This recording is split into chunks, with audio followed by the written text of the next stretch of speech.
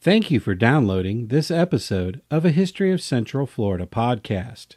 This is the podcast where we explore Central Florida's history through the artifacts found in local area museums and historical societies. This series is brought to you by Riches, the regional initiative to collect the histories, experiences, and stories of Central Florida, and the Orange County Regional History Center. I am Chip Ford, and I will be your host for today's episode titled Quilt Stories. Throughout history, textiles have been used as a method of visually conveying a narrative or story.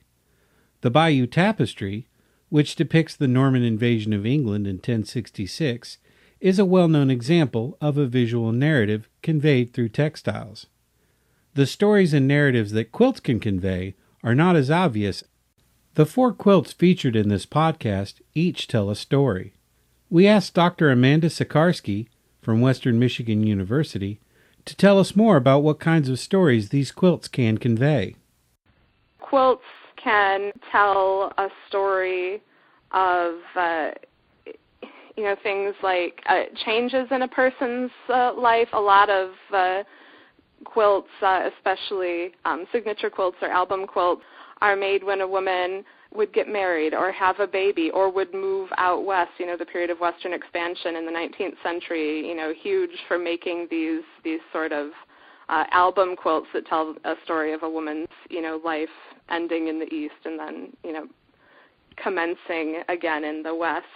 Quilts can tell us about what people valued, what was going on at the time, what a woman's political affiliations were. In the 19th century, we have all of these wonderful pattern names like Whig's Defeat and Polk in the White House. There are quilts that, tell us what people, what their hobbies were, what they found interesting. Really anything that a person does or values can be and has been depicted on a quilt. A question then arises as to how quilts tell a story. It is easy to decipher the narrative from the Bayeux Tapestry. The images of knights and horses engaged in combat clearly give a story of William the Conqueror's victory over the Saxons. The narratives quilts offer is a bit more difficult to understand. Here Dr. Sikarskie offers several examples as to how and what quilts can tell us.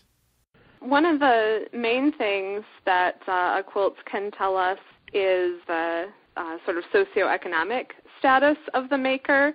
Is the quilt made of one large piece of fabric that would have been quite expensive in the day, or is it made up of a lot of little scraps of fabric that might have been cut down from, dresses and reused? So it tells us a lot about the resources that a person had. Quilts can also tell us about affect and state of mind, actually. So quilts, tell us, really anything about a person, by looking at the fabrics, looking at the patterns, looking at the stitches, thinking about where these fabrics came from. Were they imported from India? Did they come from England? Were they made at home? Were they homespun? Just tells us, a whole host of things about how people lived. The term quilting can refer to 2 methods of producing quilts. The first method utilizes patches of cloth, or applique, sewn onto another large piece of material and stuffed with batting, usually cotton. The second method refers to the intricate patterns of stitching on the cloth itself. An example of this is what is known as red work quilts, which were popular in the late 19th and early 20th century. This type of quilt gets its name from the embroidered patterns using red-colored thread. The mascot quilt and the Lake Mary quilt featured in this podcast are both red work quilts, and both were completed in the 1920s. Upon closer inspection of these quilts, a specific pattern can be seen. There are names inside a circle with other names radiating outward. We talked to Dorothy McDougal, a longtime quilter with over 20 years of experience, to explain what this type of red work pattern means. A lot of quilts are embroidered. It would be on a white piece of cotton or muslin.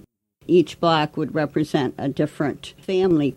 that they kept track of the mother and father, and then as it spread out to the children, to the grandchildren. What kind of story do these two redwork quilts tell then? What do these names signify? We asked Dr. Sikarskie to explain the significance of this type of redwork pattern and the stories that they may tell. When we get into redwork quilts that tend to have messages on them or tend to have writing on them, they're probably either a quilt that was made by a group of people as a wedding quilt, or a quilt that was made as a fundraising quilt. And as far as the stories they tell, they tell the story of, what those people came together to accomplish. Were they giving a woman, their best wishes on the eve of her wedding? Were they trying to raise money for a church or a school or for, Civil War veterans? When there is writing on one of these redwork quilts, the writing definitely does cue us into what these people, valued, what they came together for, and a lot of times what they're trying to raise money for. The Lake Marion mascot quilts were created as a method of church fundraising. The names embroidered onto them were church members, families, and those who actually quilted the pieces. From these two pieces, we can see the level of community involvement and dedication to these churches, not only from those who donated the money to help make them, but from the women who donated their time to sew and embroider them. The other method of quilting, wherein pieces of cloth are combined in geometric patterns, is evidenced in the other two quilts featured in this podcast.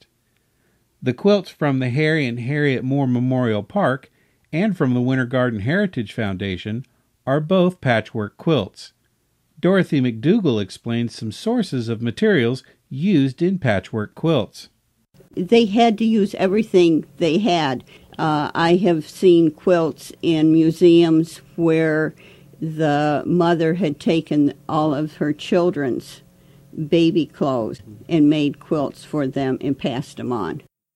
The quilt at the Winter Garden Heritage Foundation has a unique pattern which can tell the story of the period in which it was made. Here, Dr. Sikarskie explains more about the pattern and the narrative that the Winter Garden quilt represents. So the quilt at Winter Garden is a trip around the world pattern, and a trip around the world was very popular during the Great Depression, and I think this is a Depression-era quilt just looking at it because the color palette is very sort of pastel and then some punches of green, and that's very typical of the 30s. But Trip Around the World was so popular during the 30s because it's a very, what we call a scrappy pattern. You don't need big, expensive pieces of fabric. You can use lots of different pieces of fabrics, scraps cut down from other things, old bedclothes, old quilts. And so it can be a very, very inexpensive quilt to make.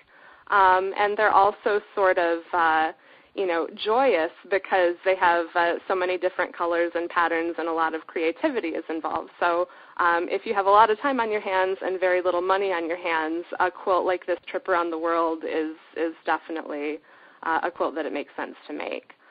So quilts like this tell us a lot about the period. They tell us about, how people lived, that they, rather than buying new, would often, make do and reuse and, cut things down and make new from old. The Winter Garden quilt, then, evokes the experiences during the Great Depression in Central Florida. Some of the squares are from flour and feed sacks, which at the time were made from cloth instead of burlap, and were covered with intricate design patterns. Their use in this quilt, then, tells us that American dry goods manufacturers at the time were marketing their products specifically towards women, which indicates that they were the main purchasing agents for household goods. Coincidentally, women were also the main producers of quilts. By marketing their products as having a dual-purpose utility, the product itself, and the ability to reuse the packaging, manufacturers knew that women in the Depression era would purchase their goods, and this marketing strategy attests to the agency of women as consumers in the early 20th century. The quilt at the Harry and Harriet Moore Memorial Park is an Underground Railroad primer and was made in the early 21st century. In each of the quilt squares, there is a geometric pattern with a specific name such as Jacob's Ladder or Log Cabin, which universally symbolizes a step or stage within the Underground Railroad. We asked Dr. Sikarskie to talk more about the origins of this type of quilt and offer us some insights as to the significance of each square. There are two camps on where the Underground Railroad quilt comes from.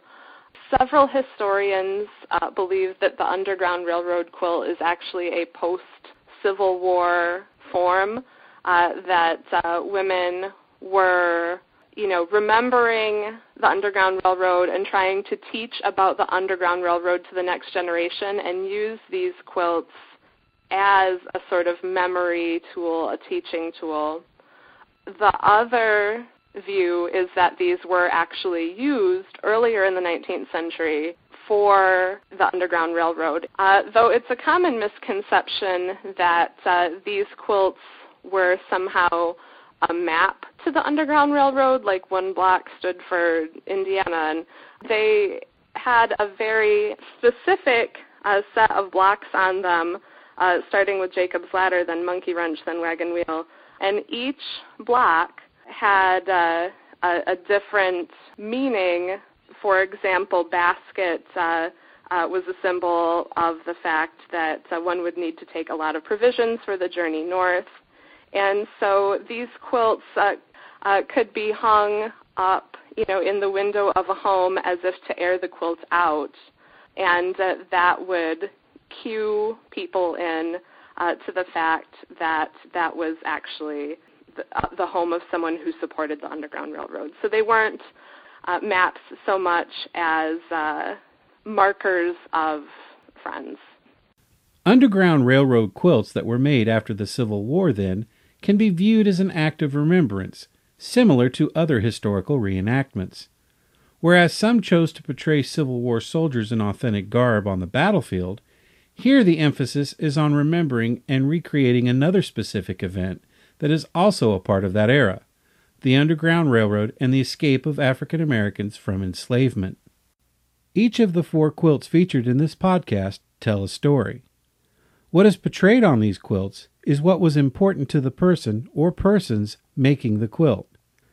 Much like how books utilize words to convey a message, a narrative, and meaning, quilts do the same thing only through a visual medium. They, too, can be read like a text. The stories are there. One simply needs to know how to read it. We hope that you have enjoyed this episode of a History of Central Florida podcast. The quilts featured in this podcast are at 4 different locations.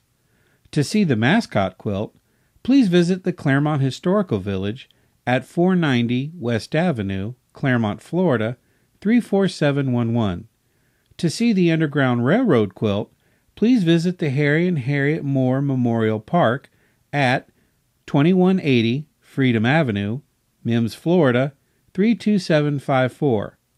To see the Lake Mary quilt, please visit the Lake Mary Historical Museum at 158 North Country Club Road, Lake Mary, Florida, 32746. And to see the Winter Garden quilt, please visit the Winter Garden Heritage Museum at 1 North Main Street, Winter Garden, Florida, 34787. Make sure to join us for our next episode titled Tapestries.